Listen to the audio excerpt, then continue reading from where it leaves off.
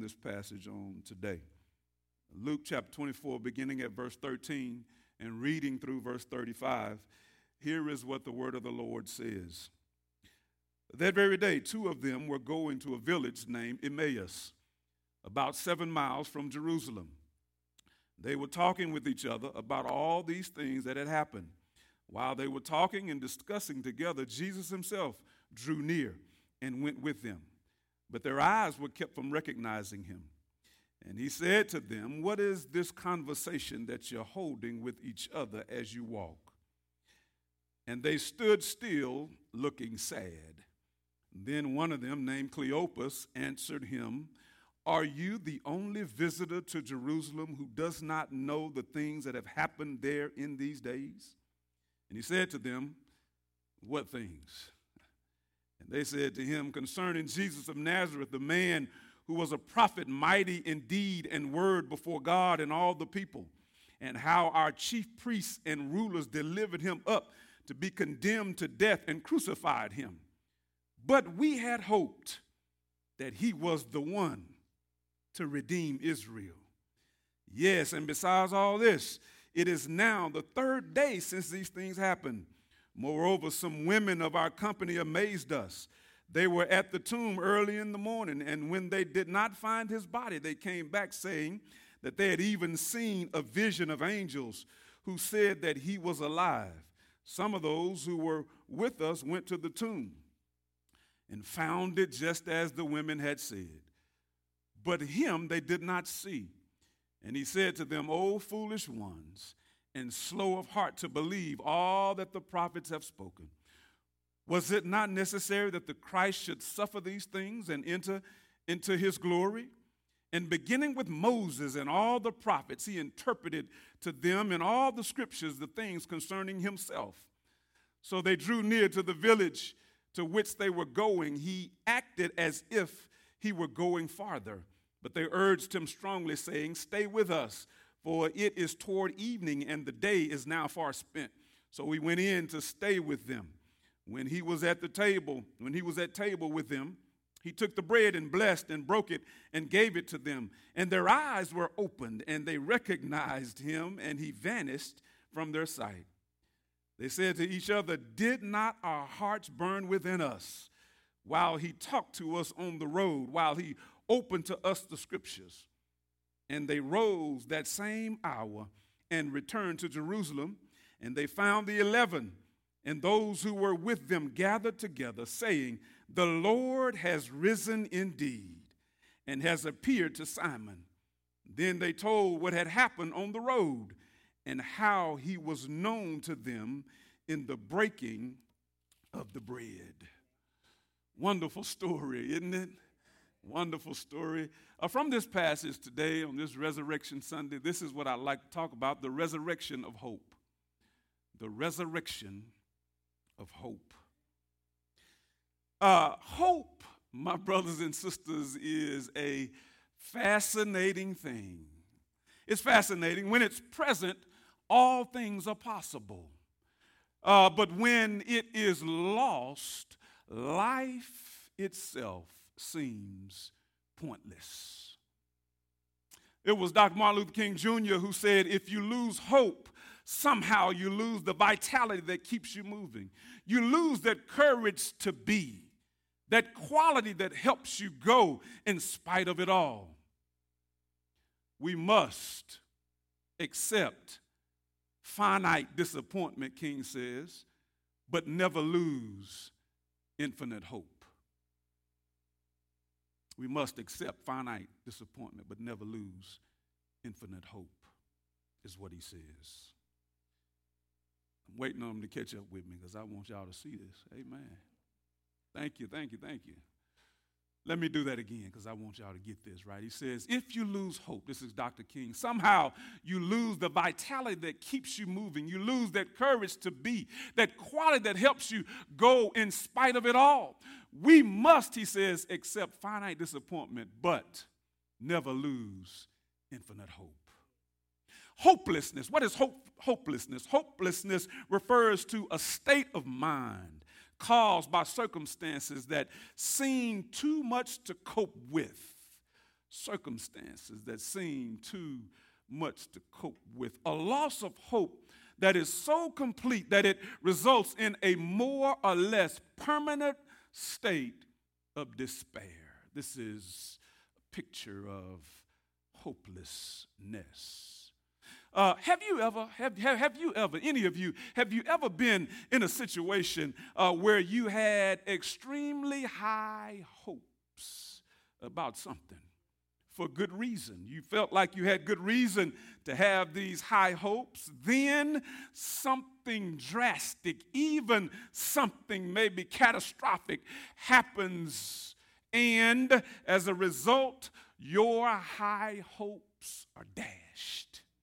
Your dreams seem to fade away. Have you ever been in a place like that? Have you ever been? I have. Have you ever been in a situation like that? Maybe it was a marriage that failed and you were hanging all of your hopes and dreams on it. Maybe it was a child who you thought was going to be all that you dreamed they would be, and they went astray. Maybe it was the heaviness of depression, the heaviness of anxiety, or maybe it was the heaviness of the loss of a loved one. It caused you to be in this hopeless place. Whatever the case may have been, it felt as though to you at the moment that all hope had faded away. I don't know who I'm talking to, but I've been in some of those places. I don't know if anybody can relate. Anybody here can be a witness for me today. In fact, I'm going to need you to be a witness for me all throughout the time we are together today, so you might as well get used to it. Anybody that's ever been in that place can relate to what hopelessness feels like. Those that followed Jesus in his day, they had high hopes as Freeman. They had hung all of their hopes on him. It had taken them some time, a little while, to become convinced about who he was. It had taken them a little while to get totally on board with his message. But many of them had completely by then sold out and committed themselves to his cause after some time. Which brings us then to our text for today. In our text that I've read to you today from Luke's gospel, the setting is the very first Easter Sunday morning before it was known as Easter Sunday morning. Very first one. Jesus had been crucified on Calvary just a couple of days prior, on Friday. We know it today as Good Friday. He was then buried in a borrowed tomb belonging to Joseph of Arimathea. He had spent all night, y'all help me, all night Friday, all day Saturday in this borrowed tomb. And early Sunday morning, something happened. But before that, as he laid there, he was buried there along with apparently all the hopes and dreams that they were counting on. Not only was Jesus buried, but for the disciples who had committed themselves to him, all of their hopes and dreams also laid in Joseph of Arimathea's tomb along with Jesus. Several women, Mary Magdalene and Joanna and Mary, the mother of James, and some other ladies had gotten up bright early on Sunday morning to go to the tomb to anoint Jesus' body with spices and ointments. They thought they had gotten up pretty early. In fact, the text says that it was early dawn. They thought they had gotten up early enough. But when they arrived, they realized that Jesus had gotten up earlier than they did, because the stone was rolled away and the tomb was empty. Jesus he had beaten them to the punch. He had already gotten up. So what they do is they make haste to go and tell Peter and the other apostles what had happened. When they get there and tell the story, they didn't believe him. Although Peter decides to go himself. You know Peter is aggressive. He decides to go and investigate the situation for himself. So he goes and checks for himself, and he finds that indeed the tomb was empty. But there was still unbelief among the apostles. And two of them head home for what would be a sad walk to Emmaus. This is the first part of our text. It helps us to see and unwrap and discover this sad journey to Emmaus. These two weary travelers that we meet in verses 13 through 18. It is one man who is named, another who goes unnamed. The man that's named is named Cleopas, and we meet Cleopas and his traveling partner. Traveling partner doesn't have a name, but they're on their way to Emmaus. They had been followers of Christ. They were familiar with what the scriptures had to say about the Messiah, and Jesus to them seemed to fit everything that the scripture said the Messiah would be. It seemed to be all who Jesus was to them. They had witnessed his miracles. They had witnessed Jesus walk on water. They had witnessed him turn water to wine. They had witnessed him raise the dead, heal the sick, heal the woman with the issue of blood. They had witnessed him feed 5,000 hungry souls on the side of a mountain when there was no food or water for them. They had witnessed all of this.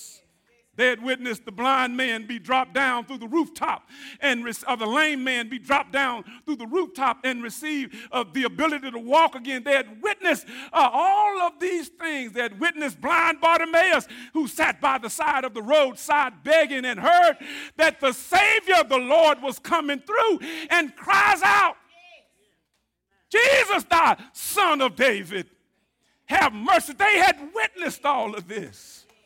So they thought that surely this has to be Messiah.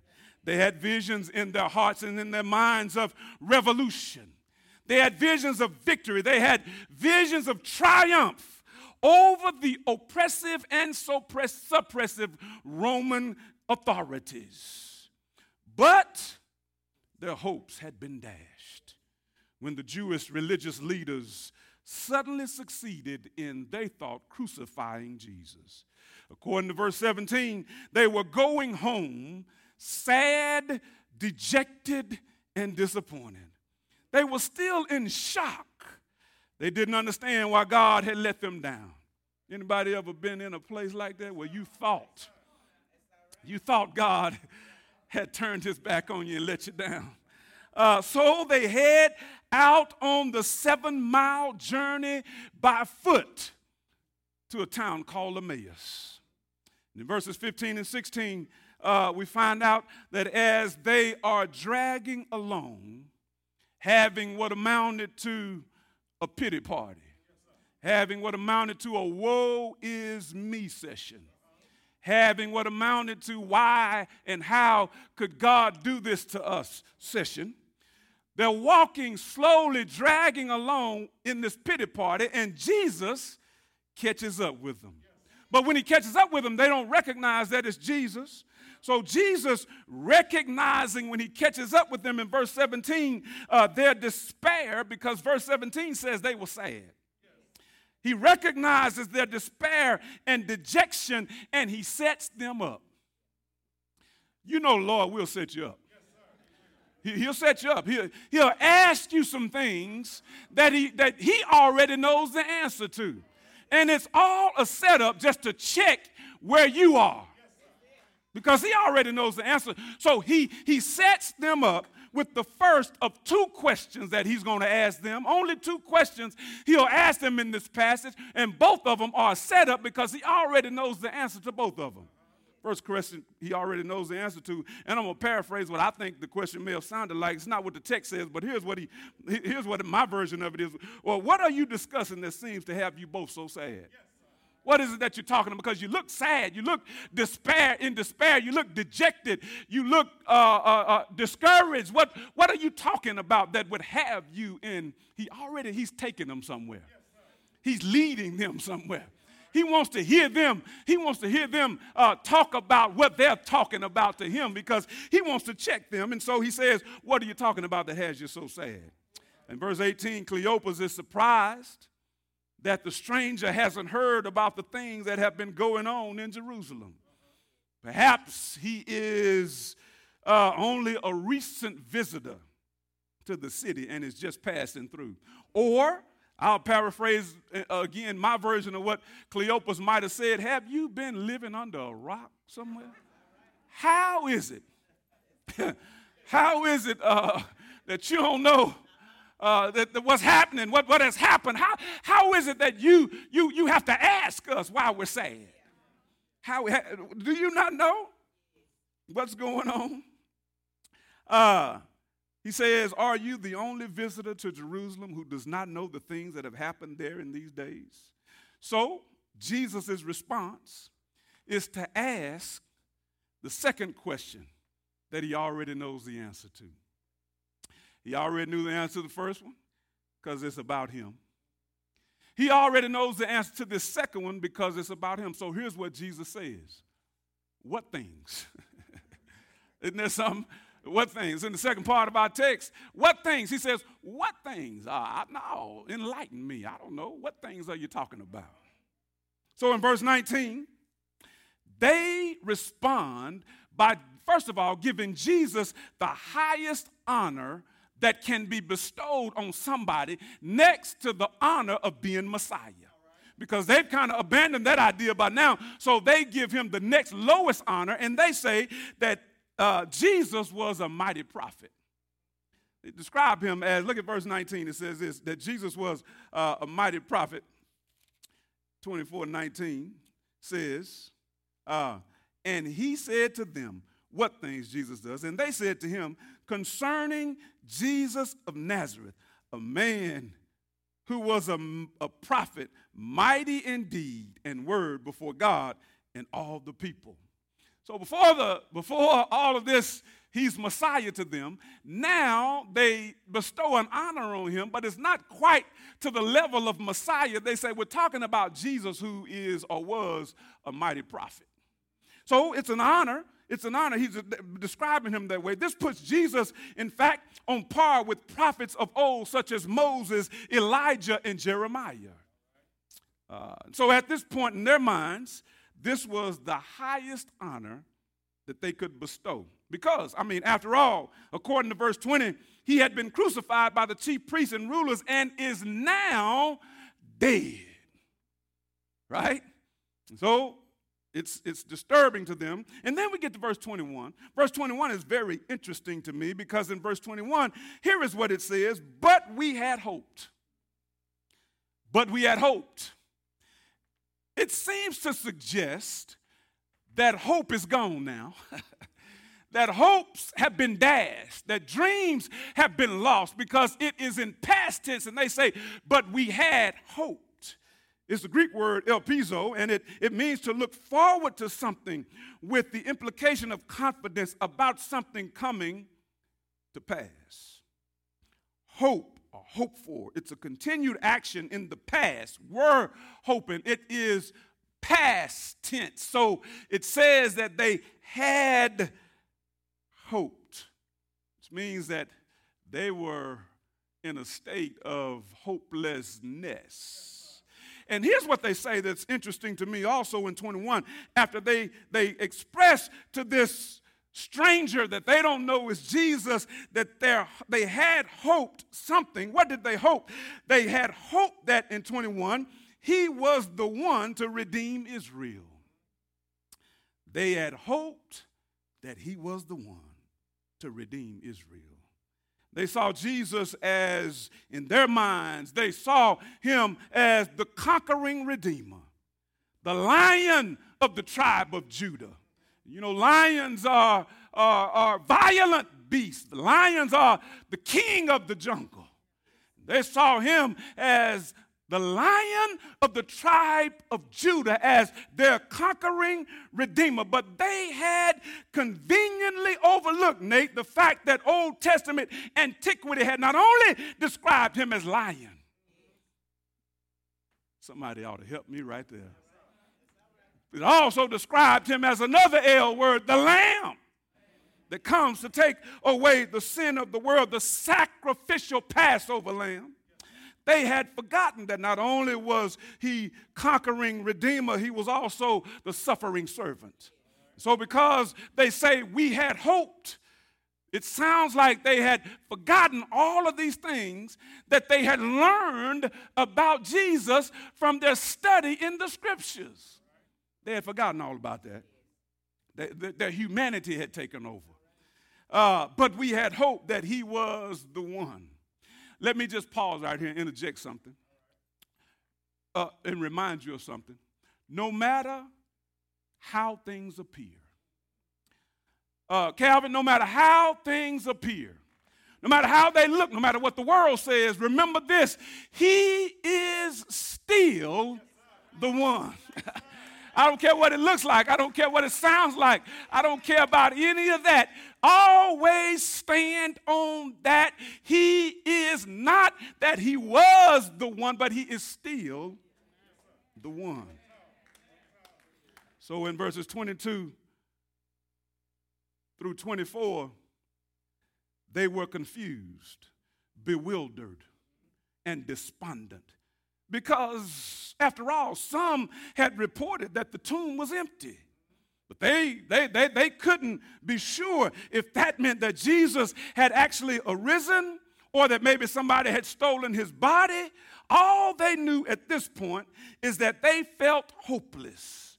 So in an effort to restore their hope and remind them that he is indeed still the one, Jesus convenes a Bible study.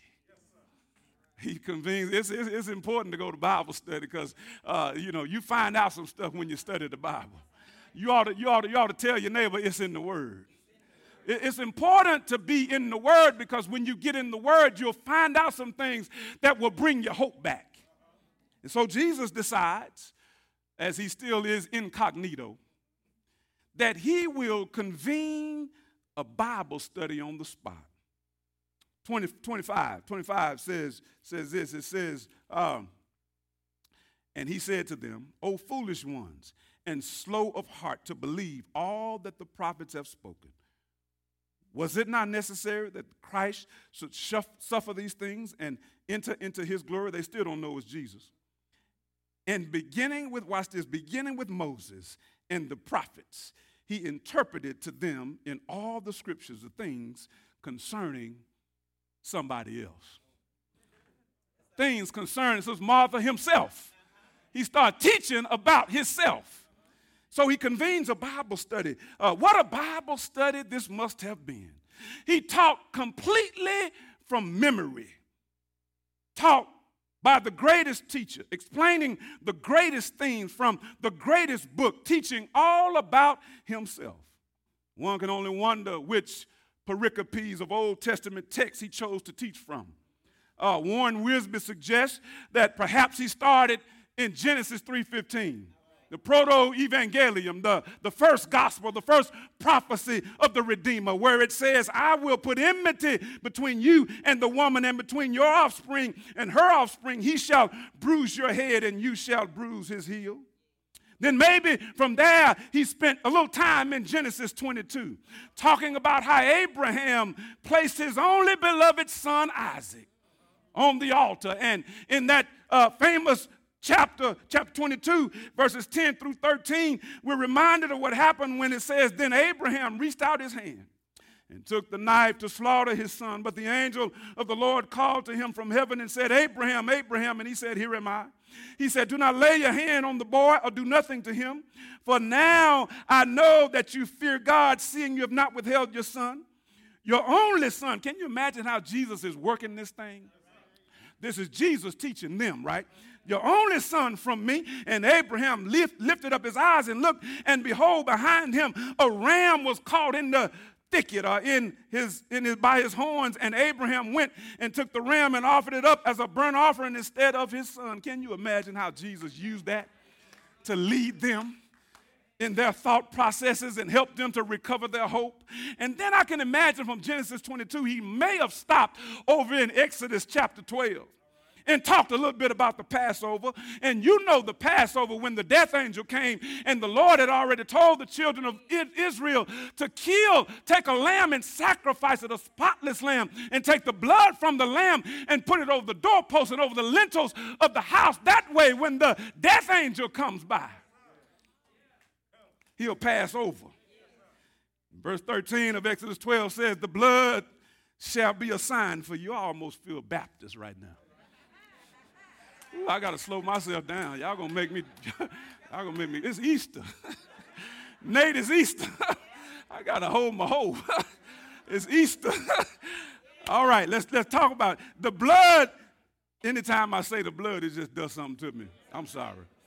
The blood shall be a sign for you on the houses where you are. And when I see the blood, I will pass over you, and no plague will befall you to destroy you when I strike the land of Egypt. Maybe from Exodus, he makes his way to the law books, the book of Leviticus, and to teach them about the Levitical sacrifices. Can you just see Jesus working this Bible study? Makes his way to Leviticus and talks about the tabernacle ceremonies, the meat offerings, the sin offerings, the trespass offerings, the peace offerings, the Day of Atonement, and the scapegoat. He's still not telling them he's Jesus. He is the scapegoat. He probably then works his way through the prophetic messages in Psalms and winds up in one of the most beautiful passages of Scripture, one of my favorite in all of the Bible, Isaiah 53. I can just imagine that he maybe lands the plane in Isaiah 53. You know it's important how you land the plane, right? And I believe he does it. I believe he lands the plane in Isaiah 53, verses 3 through 5. If I can just use my memory. I don't know what Jesus taught, but I know he taught it all from memory. And I know that he walked them through all of this. And I just want to believe he landed it in one of my favorite passages. And it says this: he is despised and rejected of men, a man of sorrows and acquainted with grief. And he was hid, as it were, our faces from him. He was despised and was esteemed, we esteemed him not. Surely he hath borne our griefs and carried our sorrows, yet we did esteem him stricken, smitten of God, and afflicted. But he was wounded. There's that feeling again. I'm sorry, y'all.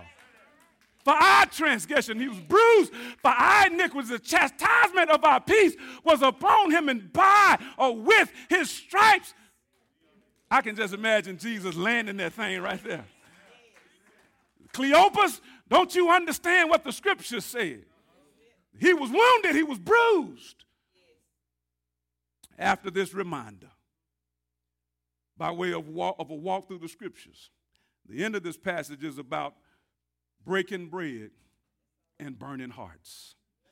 Breaking bread and burning hearts. This is in verses 28 through 35. In 28 and 29, they strongly urged him as he's preparing to go on his way. They strongly urge him to stay with them. It says, it's getting late, you ought to be tired. They still don't know it's Jesus. You ought to stay with us. And so he agrees. He already sees this coming because he's Jesus. He already knows, so he agrees to stay with them. And in verse 30, Jesus goes from invited guests to host. Because in verse 30, he takes the bread himself. The host is supposed to do this. But Jesus assumes the role of host, and he takes the bread. He blessed the bread, or gave thanks for it, and broke it and gave it to them. Then 31, in the intimacy of table fellowship, as Jesus breaks the bread and offers the blessing, they suddenly become aware of who he really is. And then he vanishes. He disappears. After all of this, he disappears. And in 32 through 35, in their excitement, they begin to reflect back on, now they know it's Jesus, right? So they begin to reflect back on that amazing Bible study that Jesus had shared with them on the road and told each other as they thought about it. They thought about it. They recognized that their hearts were set on fire. Did not our hearts burn as he talked to us along the way?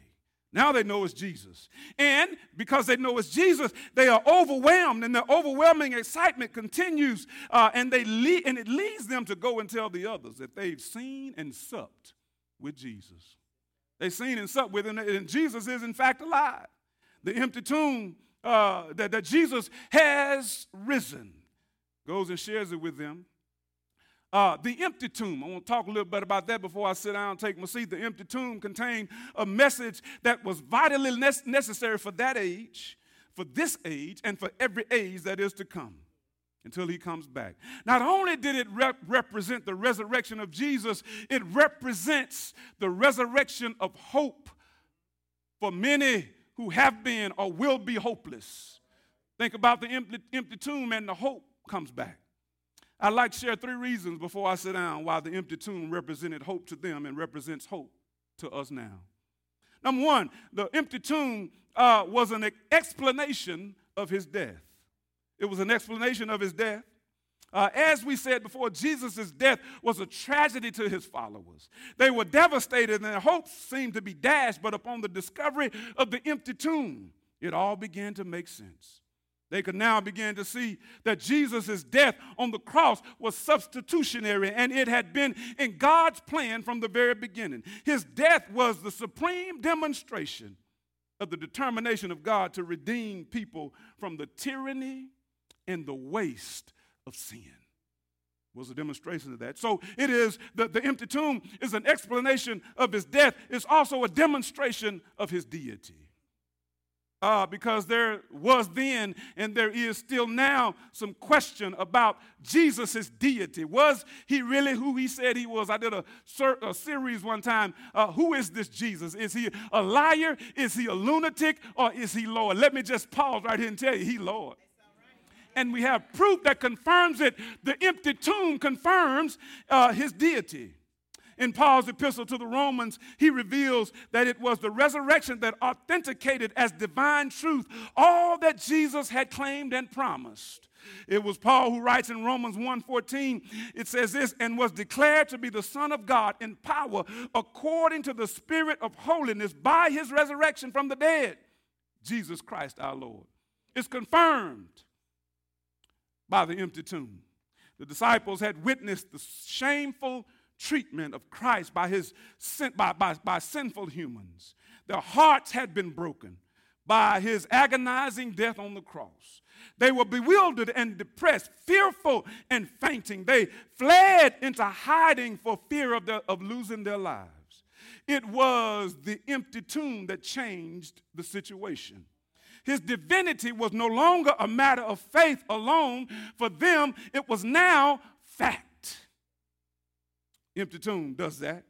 It caused Peter, you know Peter, caused him to go from coward to courageous. You know, it was the same Peter who denies Christ 3 times in fear of his life. But when the empty tomb becomes a reality, he all of a sudden gets courage. And it's this same Peter who denies Christ 3 times, who preaches the inaugural message of the New Testament church before those who were in opposition to him, with authority, with passion, with conviction. It's the same Peter. It's because of the empty tomb. And lastly, let me share with you that it was a declaration of his companionship.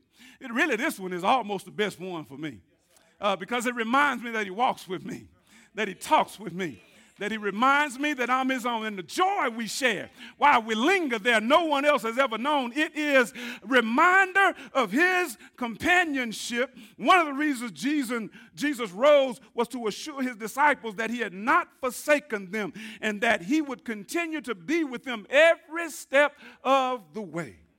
The thing that fueled their faith along the way was the abiding presence of the living Lord, who had defeated sin, death, and the grave. That's what helped them. His presence controlled them in moments of moral weakness.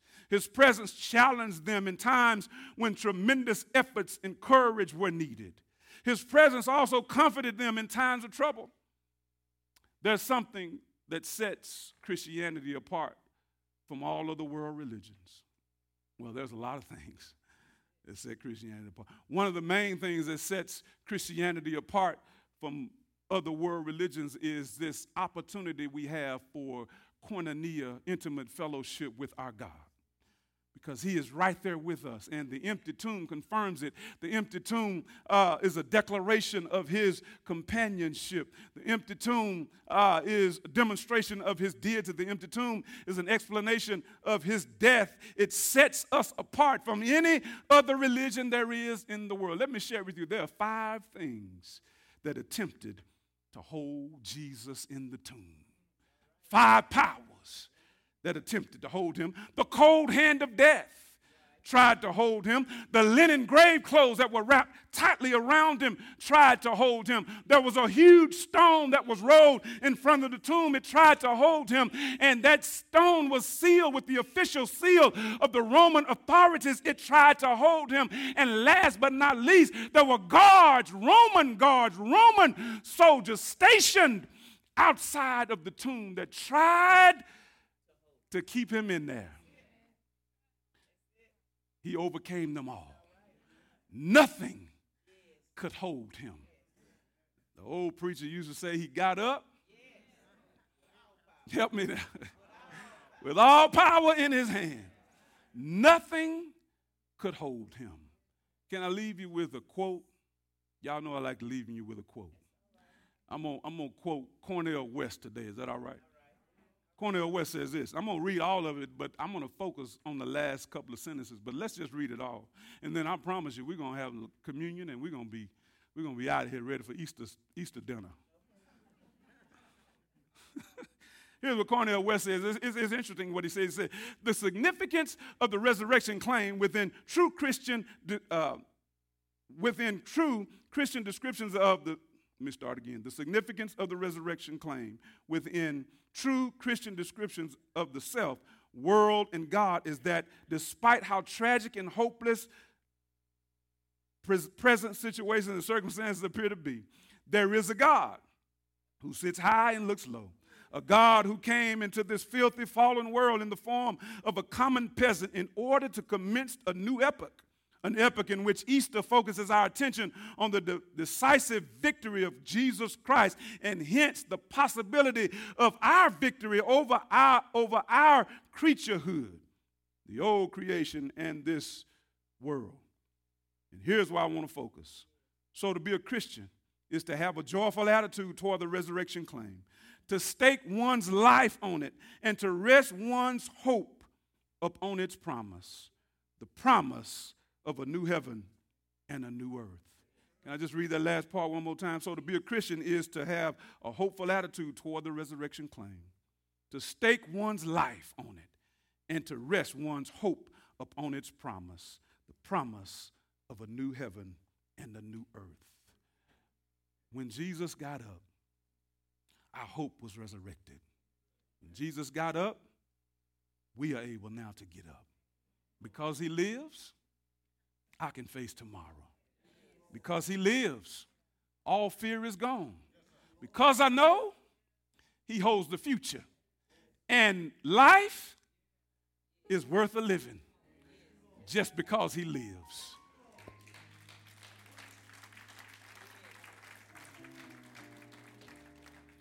And then that leads us, Jesus had what was similar to Last Supper with those 2 people who were walking, because he sits down, he breaks bread with them, doesn't he?